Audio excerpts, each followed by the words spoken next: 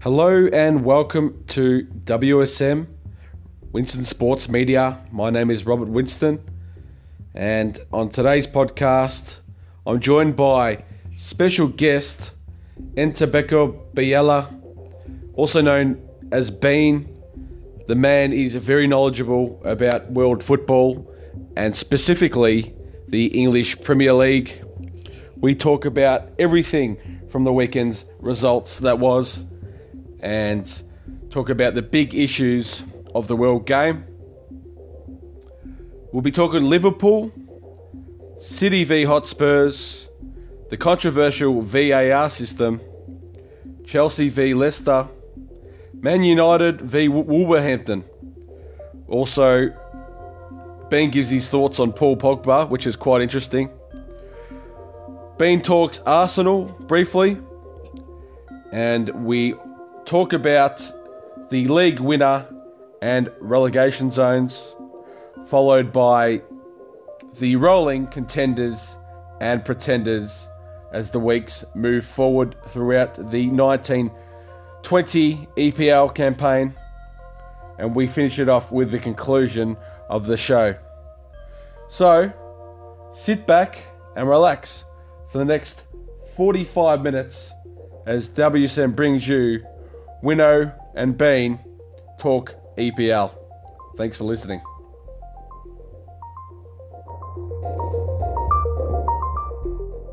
Can you hear me, bro? Ntobeko Biela? Yeah, how you doing? You there, mate? Yeah, good, man. Good, mate. Hey, how you going, buddy? Yeah, good, bro. Having a pretty good day so far. Pretty relaxed. Beautiful weather out. Quite happy. And how you doing? I'm good, mate. Obviously, we're at opposite ends of the scale, mate. In Melbourne here, it's local 8:49 p.m. on Tuesday night. And obviously, you're in Durban at the minute. Is that correct, in South Africa? Yeah, that's correct, bro. Just about 10 minutes before 1 o'clock, so just after midday. Beautiful day out, man. Like, not a single cloud in the sky. It looks amazing. Beautiful. Sun's out, guns out, mate. So that's the one. Middle of winter. Great weather. Middle of winter. Good old 30-degree weather. So, mate, obviously you've joined us for the inaugural podcast. It's going to be the Winnow and Bean Abroad, and we're going to be talking everything EPL. That's English Premier League soccer, mate. And obviously me just to give the listeners a little bit of a briefing on myself and Bean's relationship. Ntobeko is his name, and he's South African by nature. And we met in Valencia in 2014, mate, and it was an honour and a privilege to meet you back then. We had very similar interests on our travels as young fellas, mate, globetrotting the world, doing the backpacker thing. And, mate, you've lived the London lifestyle, so to speak, mate. So, mate, obviously you're a pretty cluey kind of person about the English Premier League, and you live that type of lifestyle, mate. So, just tell our viewers a little bit about yourself and what you've been up to. Yeah, bro. Pretty much, quite a big fan of football, to be honest. I mean, I started supporting football since I was about, since I was about 6 years old in South Africa. I just grew up watching with my dad and my brother and all of that. And, when I grew old enough, I figured I really wanted to kind of spend some time out in the UK, really start, experiencing the culture and going to games and all of that. So did a bit of traveling, spent a bit of time out in the UK, watched a few Liverpool games. Obviously I'm a big Liverpool fan. Did a bit of traveling, visited a few stadiums, really got into it. And just been pretty much following it almost religiously since around 93, which is a bit mad when you think about it, but 93, mate. It's a long time ago now, mate, but that's fantastic, mate. And obviously, you're a Reds fan, mate. And what do you think? What do you think about the Reds at the minute? How do you think they're travelling? And are you happy with their progress so far this season? To be brutally honest, man, I think Liverpool is a really good football club, and I really like what's going on at Liverpool at the minute. We've had, obviously Liverpool being the most successful football club in English history, has had some really glorious kind of moments and stuff. But I kind of feel these last 2-3 years since Jurgen Klopp's arrived has probably been the best I've seen from Liverpool in my time as a fan, which is really amazing to watch. You kind of see this, and every time you watch Liverpool play, you feel confident that the boys are going to bring the result. that they're going to really perform the way they should, and it's pretty good. But I'm a bit worried about this season though, to be honest, because winning the Champions League does kind of bring on a bit of added pressure. You're the big scalp now. Everyone wants to beat you. Everyone knows what Anfield is now. Especially seeing what Liverpool did to Barcelona at Anfield. Everyone knows what Anfield is. Everyone knows that playing Liverpool is going to be tough. So now you're the big scalp that everyone wants. And it gets quite tough. And obviously now also winning the Champions League means you have a lot of extra competitions to play. And it means you got to go away to the Club World Cup in Qatar in December, which is an added extra games. We had to play the Super Cup midweek, which is added extra games. And the fact that we didn't really add too much to the squad kind of worries me. It makes me think, is our squad big enough to cope with the extra games? And, last year we kind of did quite well managing the Champions League as well as the Premier League title race, and we could have done an unprecedented double. However, I kind of think this got some company there, mate. Yeah, just sitting outside, enjoying the weather. As you do in South Africa. Yeah, as you do, mate.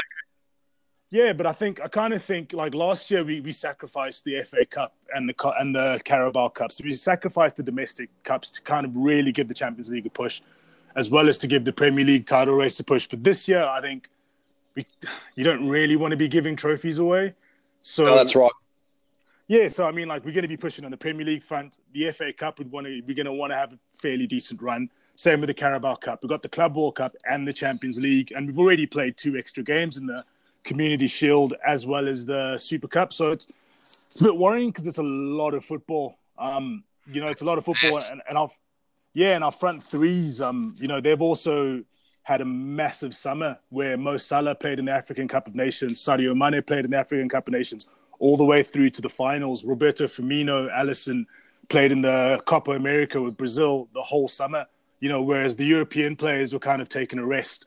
Whereas a lot of other clubs had their big players resting, had their feet up, sitting on beaches in Italy, and sitting on the Mediterranean, whereas Liverpool's main players were playing constant football throughout the summer.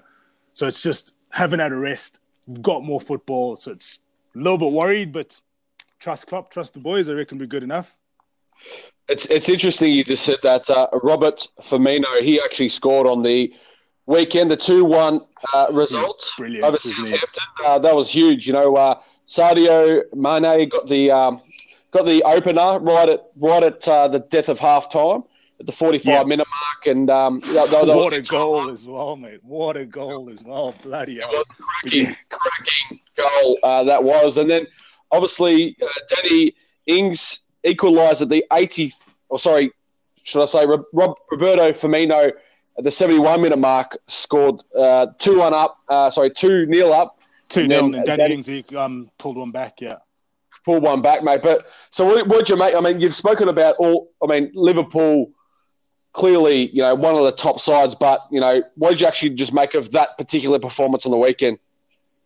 The thing is, when the game started, I kind of said to myself, that I'll be happy. I mean, obviously with Liverpool, you always want to win the game, especially when you're competing against Manchester City.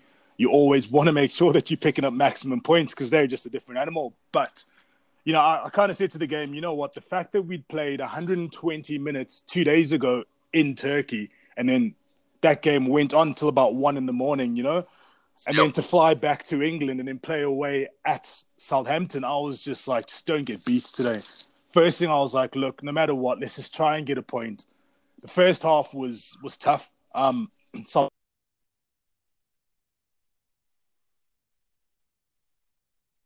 Forward, and it was. I was watching it and I was thinking, we might drop some points here. So I was just thinking, bloody hell, we just need to get away from this game, get a point out of it, not take too much damage. But Sadio Mane, what a footballer! I mean, that goal that he scores just shuts Southampton down. It completely did the game, and then all of a sudden, Sadio Mane just out of the blue, just boom. I mean, what a performance! I mean, it's a really, really tough, gritty performance. A really good win away from home at a really good, well-organized side. So I'm quite happy with that, to be honest. Mate, you've given some great insight. Obviously you know a fair bit about Liverpool, and mate, and I know you've got the tattoo on your chest, mate. So that was great analysis for the Liverpool and Southampton game. But obviously it was a good away win. But we'll move on to Man City v Tottenham Hotspurs. Spurs. It was a 2-2 draw. You could say City were probably the best side and possibly should have won, but the Spurs, to their credit, they've got a couple in the back of the onion net, and goals through Eric Lamela and Lucas Moura helped them secure the 2-2 draw, mate. So elaborate on that and tell me your thoughts on that game. To be brutally honest, I mean, I don't really like Tottenham that much. I think there's something about Tottenham that just. I think City were a lot better. I think City should have walked away from that game 4-5-6-0. The way they completely dominated that game. When they score that first goal, you kind of think, okay, well, this is going to be another City performance. But out of the blue, through Raheem Sterling's first goal, you just watch it and you think, I mean, every time City go forward, and this is what kind of makes me nervous being a Liverpool supporter. Obviously, the fact that we're competing against this Manchester City team. Whenever you watch them attack, you just think almost every attack's going to end up in the back of the net. And, they've pushed forward and they've scored that first goal and you're thinking, all right, here comes a couple more. City are in control of this game. And out of the blue, Tottenham just pull one back, which I think kind of hit everyone by surprise. I mean, you can see how the goalkeeper kind of reacts to that as well. When Lamela pushes forward with the ball, you can kind of see Edison's kind of wrong-footed. He's kind of maybe not expecting the shot, and maybe the defenders as well aren't expecting it. And it's a good goal, to be honest. I mean, if you're going to beat Edison from distance, it's going to be a good shot on goal. It's going to be a good goal. But I kind of think that goal kind of came from absolutely nowhere. City were completely dominant. That second goal as well by Aguero is just shows how Kevin De Bruyne is. He's untouchable at the minute. Everything that Kevin De Bruyne does is pure gold. Well, and I mean, the assist you're speaking about that. The assist for that goal was. I mean, if there was such thing as a class above world class, that's the kind of assist it was. It was just precision at its best, wasn't it? Oh yeah, and Kevin De Bruyne he's something else, to be honest. And this is what worries me about the Premier League race and even the Champions League race is Man City last season kind of played a huge chunk of the season without Kevin De Bruyne. And they still managed to win the league, albeit by 1 point. So now, if they have Kevin De Bruyne back, that's only going to get harder. So that's right. It's going to get harder to topple them. I mean, obviously, dreams of Liverpool to topple City and City to fall apart. But the way Kevin De Bruyne plays, the way that midfield works is just ridiculous. And it's kind of when you watch City play, you can kind of read. You can kind of read their play and kind of what's going to happen, and you can always see it, but you can't do anything about it. It's kind of you knew that ball was coming in. You knew Aguero was going to run in and score that, but you can't do anything about it. And it's just that's how good they are, and it's worrying. It's annoying. It's really annoying because you'd hope that City were a lot worse. Definitely. But I understand what you're saying. I'm actually having a laugh with those birds behind you there. But sorry about that, mate. No, that's all right, mate. No, they're right. It's great for the podcast and. I mean, look. What did you make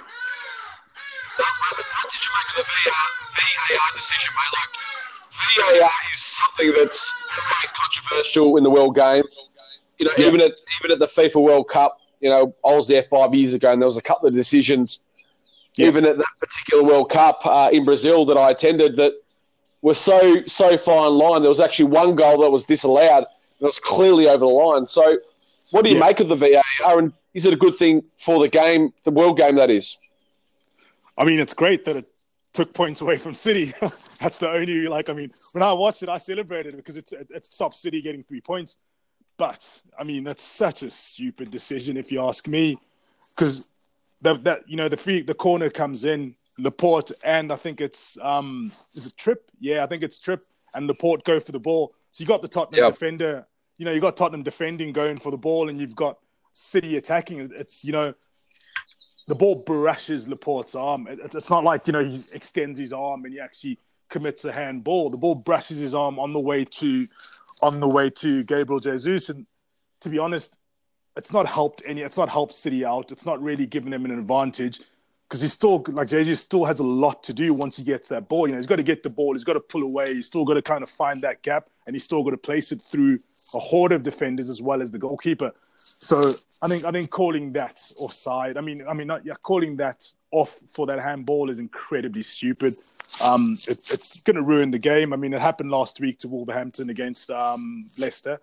Even City's goal in the Champions League against Spurs for offside. I mean, that's questionable. Like, if you start disallowing goals because someone's armpit, is offside. I mean, it's a bit ridiculous. But I mean, at the end of the day, it's ridiculous. I mean, at the end of the day, like, I'm happy because City don't get the points. So Liverpool are kind of we're 2 points clear of City at the minute, and to be honest, I mean, I know it's only August, but to beat this Manchester City side, you're going to need every single bit of help you can get along the line. So, if this VAR decision turns out to be the 2 points that help us finish above City, then great. But I mean, I think the decision's stupid. I get that it's kind of following the laws of the game, and it's kind of excuse me. I get that. Yeah, it's following the laws of the game, and this is how it's written. So this is how it's being executed. However, I think it's really, really being pedantic, and it's really stupid to disallow a goal because of that. And the City players have every reason to be aggrieved about that and to be upset about it. But yeah, as I said, as a Liverpool fan, couldn't be happier. Certainly, mate. I do love the passion, mate. It's one of those things, as you say, it could come down to the chase to the title over the last few years is there's been some amazing finishes, in the last round.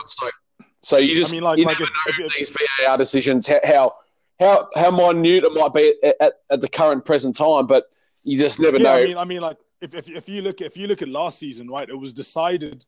The league was decided by 1 point, which was City beating Liverpool. When in all actuality, we should have drawn that game, but because they've made a goal line clearance by 13 millimeters or whatever it is, City draw the game. So they've essentially won the league last season by 13 millimeters. The Community Shield this year was decided on penalties. So that City and Liverpool margins are going to be absolutely minute, So absolutely everything that you can kind of get on your side against City, you've got to take it. You've got to absolutely take it. It's a stupid decision to call that goal off, but as a Liverpool fan, you've got to take it every single day of the week. I love it, mate. I absolutely love it. Now, look, we'll move on to the results from overnight, mate. Chelsea and Leicester. Obviously, Leicester City were the fairy tale from a couple of 3 years ago. Yeah. Chelsea have been established. Has been an established, title winner over many, many years. So, I mean, they've won something like 14 trophies in the last 16 years, so they are serial winners, definitely. I'll drop them. I do actually follow Chelsea, not religiously like you do the Reds, but mate, I do follow Chelsea and always check out. Back in the day, Didier Drogba was my favourite player, mate. I loved. Absolute class. Love that, man. What a footballer. The Ivory Coast striker, mate. He brought that bit of magic to the game, mate, and certainly a character too, mate, with a great smile and made the fans want to come week in, week out. But obviously I'm talking about the past there. But obviously, so overnight, 1-1. It was Mason Mount who opened the account for Chelsea. And then obviously Leicester were quite competitive in that game. And then Wilfred Ndidi scored the goal at the 67th minute, mate. So what did you make? What did you make of that contest? Because, on paper, you'd say Chelsea should have got the chocolates, but obviously they did well, Leicester City, to go 1-1. It's a bit tough. It's a bit of a tough one because, it's at Stamford Bridge, so you'd always expect Chelsea to have too much for Leicester at home. However, Chelsea at the minute are kind of going through a massive transition. They've lost Eden Hazard, who's arguably been one of the best players in the Premier League over the last 5, 6, 7 years or however long he's been there. I don't really know the exact dates he's arrived, but he's been one of the best players in the league. So to lose a player of that quality and that caliber and not be allowed to replace him is massive, you know? So, and also bringing in Frank Lampard, it's a sentimental decision because of who he is to Chelsea. It's maybe not the right one because I don't think he's ready. I don't think any manager in the world gets a job that big after only one season's experience. But Yeah, certainly. obviously, yeah, I mean, the man's a legend. He's a I mean, favourite son. He's a favourite son of the Chelsea Footy Club. Definitely. I mean, I think Didier Drogba was voted Chelsea's best ever player, but I would say Frank Lampard, hands down, has to be Chelsea's greatest ever player. The man's absolutely amazing. So I do understand why they'd want to kind of rush him into the job, to kind of maybe change, you know, their outlook. But I think that's kind of set them back a little bit because you know, by doing that, they're probably going to have a season or two of indifferent results. I think Chelsea are going to struggle this season. They're going to struggle next season. Maybe even struggle the season after that. But if they stick with Frank, I think in the long term, yeah, they'll come good. It'll be good to have Frank in a couple of years' time when, you know, 5-6 years' time when Steven Gerrard finally gets his experience and comes to Liverpool, you know, and like that'll be really, really exciting to see. But I think, anyways, going back to the game this weekend, and I was watching it and like the first goal when Ndidi gets caught on the ball by Mason Mount for that first goal, you know, it's a momentary lapse of concentration by Ndidi and Mount catches him off, scores the goal. And, you know, it just shows it's the Premier League. You know, you can't switch off, like not even for a split second. It's absolutely ridiculous. The level no, definitely not. Yeah, the level of football that these people like play is just absolutely ridiculous. You have to be operating at 100% or near to 100% for almost every single minute of the game. If you switch off, you're going to pay the ultimate price. And yeah, Leicester looked good. I think the first half Chelsea were kind of on top of it. Leicester looked good though for the second half. And Didi was, you know, there's a perfect way for him to redeem himself by scoring the equaliser. Because I think he was pretty good that game, but he switched off for that 1 minute, got punished, got the ball taken off him, and then he scores the equaliser. So it's kind of good. And I also think Maddison though, he had a golden chance to finish Chelsea off, and Leicester probably should have won that game. But yeah, 1-1's a fair result. I kind of think, consider given the fact that it was away at Stamford Bridge, you know, Leicester should be pretty happy with that. But I think Leicester's a good side. Even though they've lost Harry Maguire to Man United, I think they're a really good side. I think Brendan Rodgers is a good manager. You kind of know. I think he's. I mean, I'm just trying to think of any. I think he's probably the best British manager in football at the moment. I can't think of a British manager at the moment. Yeah, at club football, who's probably managing at a higher level than Brendan Rodgers. Yeah, you could say Frank Lampard, but you know, Rodgers has won the treble with Celtic. You know, he's managed at Liverpool. He's managing at a high level at Leicester. So I think at the moment he's probably the best British manager. Him and Eddie Howe. But yeah, so I think Leicester will be good this season. They'll have a really good season. I think they'll be quite dangerous. You know, there won't be. There won't be kind of a walk, you know, there won't be a walkover. And I think after Leicester won the league, you know, obviously winning the league, they absolutely blew everyone. Yeah, it was massive. I mean, it's ridiculous to win at that level, you know, for someone to come out of the blue and win at that level. So I think after doing that, you know, there was kind of fears. It's never, sorry to cut you off, Bean, but it's never really happened. It's never really at this level, at the Premier League level, it's never really happened. I mean, that's what made it such an amazing story because, you know, Leicester have been fighting for relegation for many, many years, and then they came up and then they come one league, they're promoted, and then bang, they go bang, and you know, everyone. I remember during that year, 2016, everyone was waiting for them to falter, but it just never happened. They just kept winning, drawing, all the way through that campaign, and it was one of the most amazing things in world sport. You know, like it's. Yeah, it's pretty amazing. Incredible. It was incredible, mate. So look, we'll go to Man United v Wolverhampton. Now, I feel this game was, as I said, like similar to the Chelsea game. On paper, Man United, big team. So I think with Man United is their result last week and against Chelsea kind of what's the word I'm looking for? Distorted what they really are, you know, because I think United are probably in the same position as Chelsea in terms of transition, but obviously they've been allowed to add players. I still don't think United are very good. I don't think they're good enough. But when they 4-0 win at Chelsea, obviously makes him think, okay, we've turned the corner. You know, we're going to now really push on. Excuse me. We're going to really push on, and now we're really going to get better. But to be brutally honest, I don't think, like, maybe this is, people are going to accuse me for being biased here, but I don't think Harry Maguire is that good. I think he's a good defender. He'll bring stability and he'll bring a bit of solidity to the defense, but I don't think he's that good. I can see why you say that. He's sort of more like he's a workman-like defender.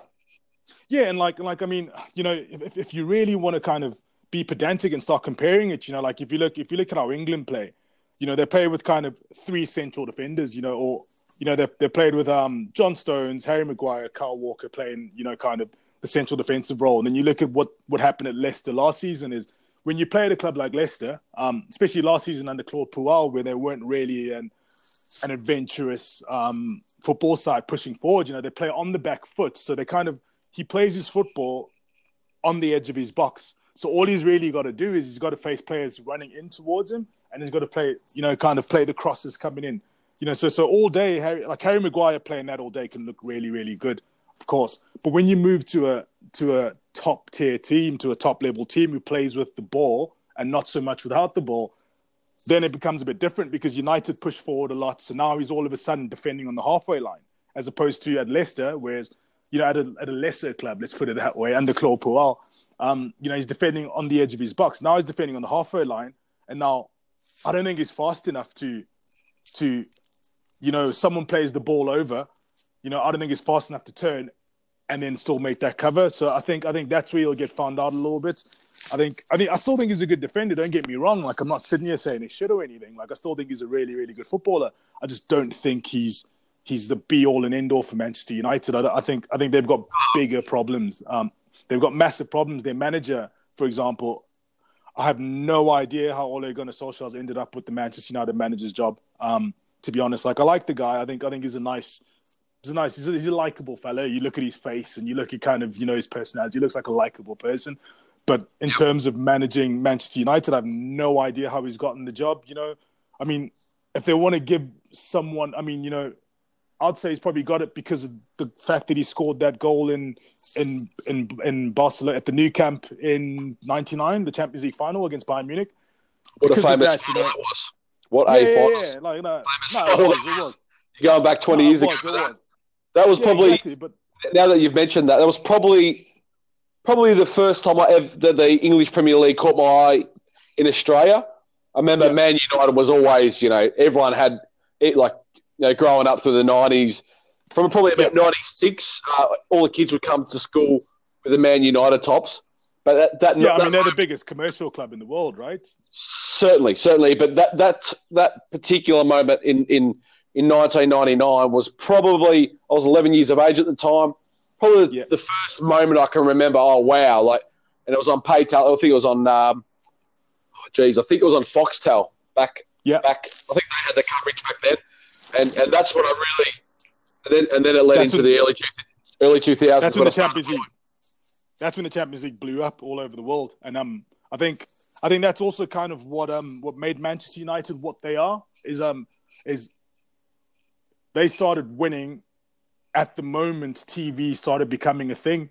So at the moment the Premier League started selling its product to other countries in the world, you know, so people were switching on and watching English football for the very first time, and the first thing you saw was Man United winning. So that's why I think they became this massive global brand. Because Liverpool, like, I mean, obviously in the 80s and the 70s, Liverpool were completely dominating football, but obviously a lot of our generation weren't born in the 70s and in the 80s, you know, like we weren't really watching English football. So when the Premier League rebranded and when the English First Division rebranded into the Premier League, and then they started saying, all right, we're going to take this league and we're going to put it on TVs in the middle of South Africa, in the middle of China, in the middle of, you know, the USA, in the middle of Spain. We're going to start putting this product in households across the world. People switched on, and then they saw Man United starting to win, and that's what made them this monster of a club they are now. And fair play to them, you know, they've ridden it well and they've done well, but I think they've recruited, badly over the last couple of years. But I don't want to dig too much into that, like, obviously. But I think just going back to the Wolves game, I think Wolves and United are probably United are probably just a level above Wolves at the minute. I don't think United are a top 4 side at the moment. And this is not me having a dig. I think them and Chelsea will probably be the two to miss out. Probably get pressed by Wolves, Leicester, maybe Everton. But I don't know. Everton, I think, also kind of all over the show at the minute. But Wolves and Leicester will definitely push United and Chelsea. Because I think United have recruited badly with the manager. He's got no his only previous record in the Premier League has been relegation, and he's won the Norwegian League. I think 7, 8, 9 years ago. I'm not sure. So it's like, I have no idea why he's gotten the managerial role. If you look at Steve Bruce, who was an actual Manchester United legend, who captained the club for a number of years, and he's also had a few years of Premier League experience, and so he's had Premier League experience. He's managed a few clubs. Same with Mark Hughes, actual Man United legend. So if they'd given the job to any one of them, there would have been absolute mutiny. If Manchester United, if Ed Woodward had said, we're bringing in Steve Bruce or we're bringing in Mark Hughes, Man United fans would have lost their heads completely. And that would have been hiring them because of the fact that they're Manchester United legends and they've got Premier League experience. Whereas Solskjaer, they've hired him because he's a Manchester United legend, but with no Premier League experience. So it's like, it doesn't make sense why they've hired him. I think they're going to struggle. And yeah, Paul Pogba situation. Like last night, I don't know if you saw the game. Yeah, I don't know if you saw the game last night. Wolves are good. I mean, they're a really good football side, especially if you play them at Molineux. Not many teams are going to get good results at Molineux. They're a side that week in, week out, no team really wants to face. If you know what I'm saying, they're not. Oh, yeah. They're not a star-studded super kind of side. They're more just like you get the job done week in, week out type of side. And on their day, they can really beat anyone and take it up to any side in the English Premier League. So it's that for me. It's that Connor Cody, Willy Bolly defensive partnership. It's rugged, it's gritty, it's dirty, but it gets the job done. You know what I mean? Yeah, that's what I was elaborating to. That's just getting the job done. Exactly right. It gets the job done, and then you've got that magic of that. For me, that magical trio of Diego Jota, Raul Jimenez, and Ruben Neves. Like João Moutinho as well is just like, I have no idea how Wolves have ended up with these players, because these players are really, really good. Like the likes of Raul Jimenez, Diego Jota, Ruben Neves. I think João Moutinho, like all of them could, like Ruben Neves could be at City, could be at Liverpool, and you wouldn't be shocked. He wouldn't be out of place at those teams. So he's a really, really, really, really good footballer. Diego Jota as well. Like maybe not at Liverpool or City, but they could be playing at a slightly higher level. So it's good to see Wolves really, really stepping it up. And, they showed it against United. I mean, last season as well, that they're a really good side. And I think that they are kind of on a similar level to Manchester United at the minute. But obviously United will get better over time. But I think United just have a lot of issues, because it's clear that Paul Pogba, like he's a good footballer, but he's stated explicitly that he doesn't really want to be there anymore. So what do United do then? I know that commercially it's viable to keep him at the club because he brings in much more money than he doesn't. So much more money than he costs, sorry. So they could pay him whatever he wants. But the fact that, he's this social media phenomenon who's got, I don't know how many million followers. Yeah, he is. And I mean, like you saw in the summer where he went to Japan, and he goes to Japan on this Adidas tour to go pop some free kicks over some sumo wrestlers. And 100, that's all he did. Yeah, but that's literally all he did. He goes to Japan, pops some free kicks over sumo wrestlers, and there's 50, 60,000 people watching that. It's ridiculous. And it's just but that's Paul. Yeah, but that's the superstar of Paul Pogba, right? So I think that's why Man United are saying, look, he doesn't want to be here, but if we lose him, it's so much revenue, because he's got such a following, people that are willing to buy merchandise, buy jerseys, watch matches, go to, you want people that sell out stadiums, that's right. United, and Paul Pogba's that guy. Like when United played in Perth against Glory in the preseason.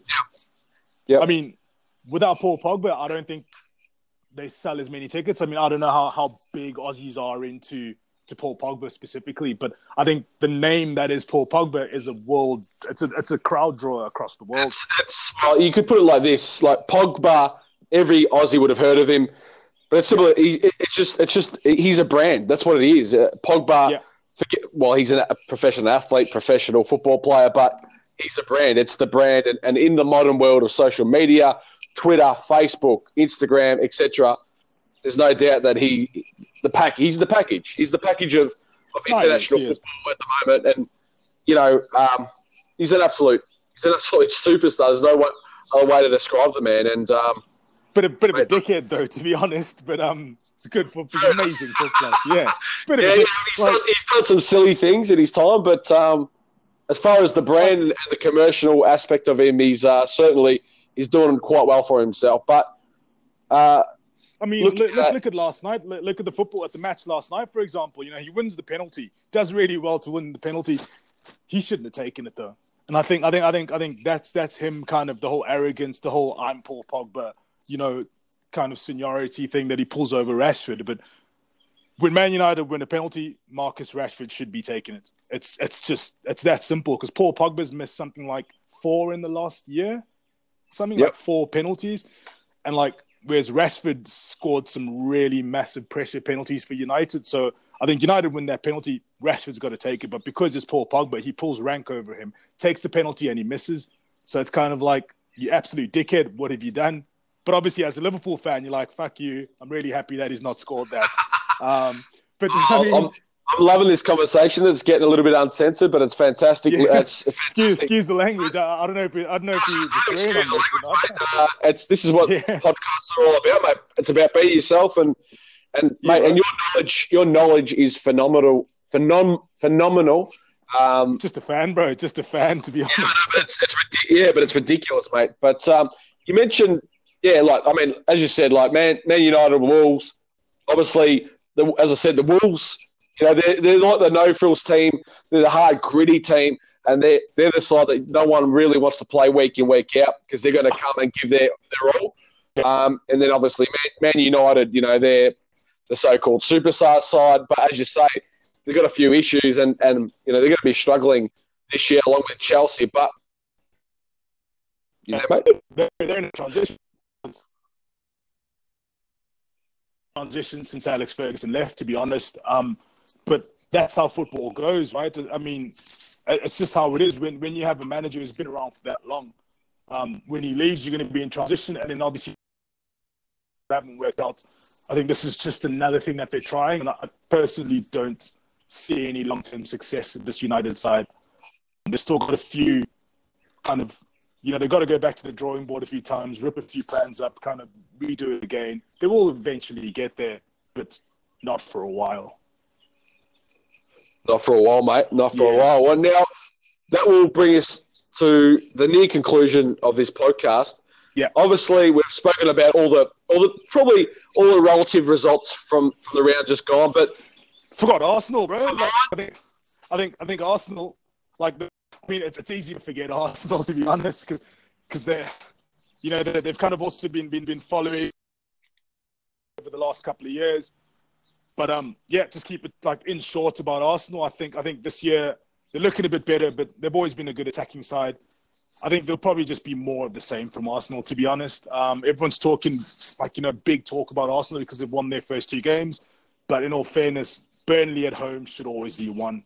And what was their first game? Newcastle. I think Newcastle are going down this year, so I think Arsenal should have won that game anyway. So I think Arsenal, they look good, but I still think they're kind of going to be more of the same. So, from the teams that we've just spoken about, for mine, the rest of the league really just in a relegation battle, as you just said. If you're going to choose a winner and you're going to choose a relegation, what side wins and what sides go down? To be honest, my heart says Liverpool win the league. Reality, more reality says Man City win it. Maybe, I don't know. I think this year we still really, really push it, but I think probably struggle to get to 90 points this year. I think Liverpool probably finished around 87 points, which is not good enough to beat Pep Guardiola and Man City at the moment. Obviously, with things like VAR, with things like maybe it could turn that around and maybe pull City a bit closer to the pack. But I think City win it. Liverpool maybe Liverpool second. Hopefully have a good run in the domestic cups. Champions League again, obviously. Spurs probably third. I'll probably go Arsenal fourth. So I'll probably go City, Liverpool, Spurs, and Arsenal. And then on the flip side, down the bottom. Yeah, so the bottom, I think, beforehand everyone was talking about Norwich going down, but I think Norwich are a well-organised side. And I think what Daniel Farke just brings to that side as well, like you can kind of see how they looked at the back end of last season in the Championship, the way they played. You could see that they were a side and that they're going to make a proper fist of staying in the Premier League. So I don't think they'll go down. I think they'll probably be the comfortable side, actually, of the new relegated side. Sheffield United will struggle, but I think they'll be in a relegation battle, but I think they'll probably make it. I mean, I'm going to make a big call and say Villa's probably going to go back down.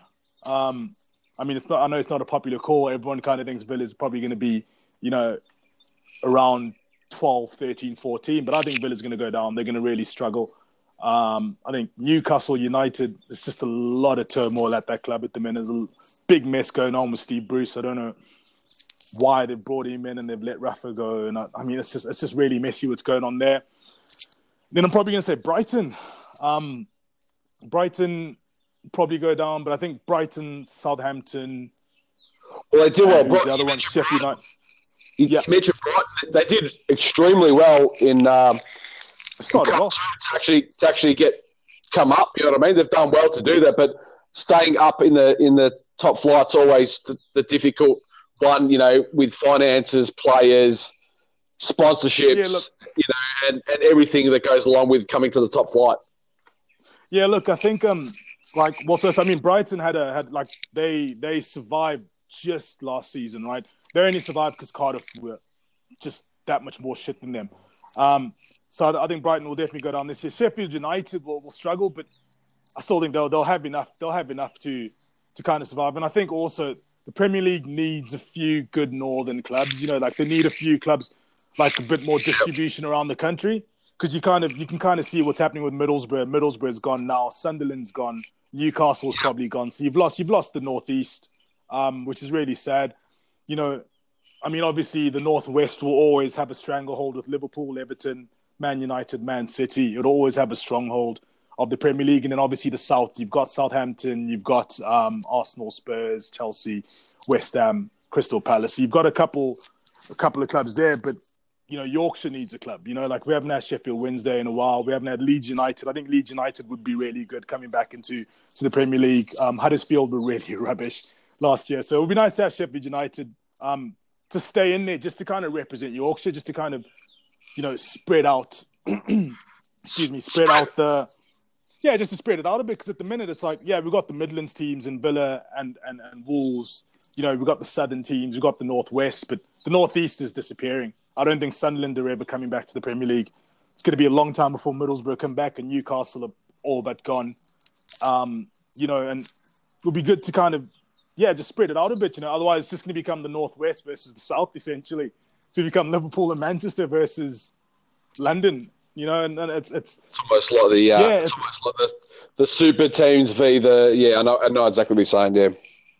Yeah, it's almost like exactly. It's pretty much what it is. It becomes kind of this concentration, and it would be nice to just have a proper kind of like a proper competition. And Norwich as well. I mean, they're a good addition. I'd love for them to stay up as well, and I think they'll be a good side. I mean, it's going to be an exciting season, to be honest. I think there's a lot to look out for. A lot of kind of subplots that'll play out. Like that whole 5th and 6th battle, and the whole Wolves and Leicester kind of challenge Man United and Chelsea. And I think, I don't know, it'll be exciting either way, because Wolves will have the Europa League this season, so their squad will probably be a bit more stretched. But Man United will also have the Europa League, but Man United do have more resources and a bigger squad, so they might fight Wolves off. Chelsea have a bigger squad as well, so they'll fight Wolves off. Yeah, I mean, it's really exciting, and it's good to see Chelsea giving a bit of game time to youngsters, giving the likes of Mason Mount, Tammy Abraham. And once Callum Hudson-Odoi comes back from injury, we'll see him, Ruben Loftus-Cheek. So I think Chelsea, they're an exciting prospect, but I think they just need to be patient with Frank Lampard because it's going to take a while. But once it comes right, I think it'll come really, really good for them. Well, mate, Ntobeko, Bean, mate, it's been a pleasure speaking to. We've been going 43 and a half minutes at the current minute, but yeah, mate, bro. Seriously, it's been a great conversation about the English Premier League, and obviously we're going to make this a weekly occurrence. So currently we're going to make this a weekly occurrence after the round just gone, and obviously, we're going to have pretenders and contenders as we go through all the week. So, you've mentioned your top four now, but that might change. There can always be a shock result. It changes throughout the season. Yeah, exactly. Yeah, exactly. Right. Like, there's always a shock result. As you said, 2 points can change everything. So we'll do a segment called like Contenders and Pretenders as the weeks roll on. But, mate, the podcast has been amazing. And, mate, like, is anything you want to add? Yeah, no, I was just gonna say, sorry, mate. I was gonna say, it's kind of, it's easy writing Arsenal off, for example, but Arsenal at Liverpool this weekend, if they had to get a big result at Anfield, then obviously that kind of changes their prospects around a little bit. So, everything changes kind of as we go, and all it takes is one big result to kind of really galvanize a team and really push them on. So I think everyone's predictions will be changing as the league goes on. There's nothing that's set in stone in August. I think nothing's decided in August, but yeah, it's good to see how it looks at the minute. And yeah, it's quite interesting. Well, mate, as I said, your knowledge is amazing. Keep doing what you're doing, mate, because it's phenomenal listening. And look, been a pleasure having a chat to you, mate. And I'm looking forward to the remainder of the EPL 1920 campaign and having a chat to you weekly about the weekend's games and everything that's going to happen. And obviously, we'll get to the transfer window eventually. But look, mate, from me over in Melbourne, Australia, mate, have a fantastic week ahead of football.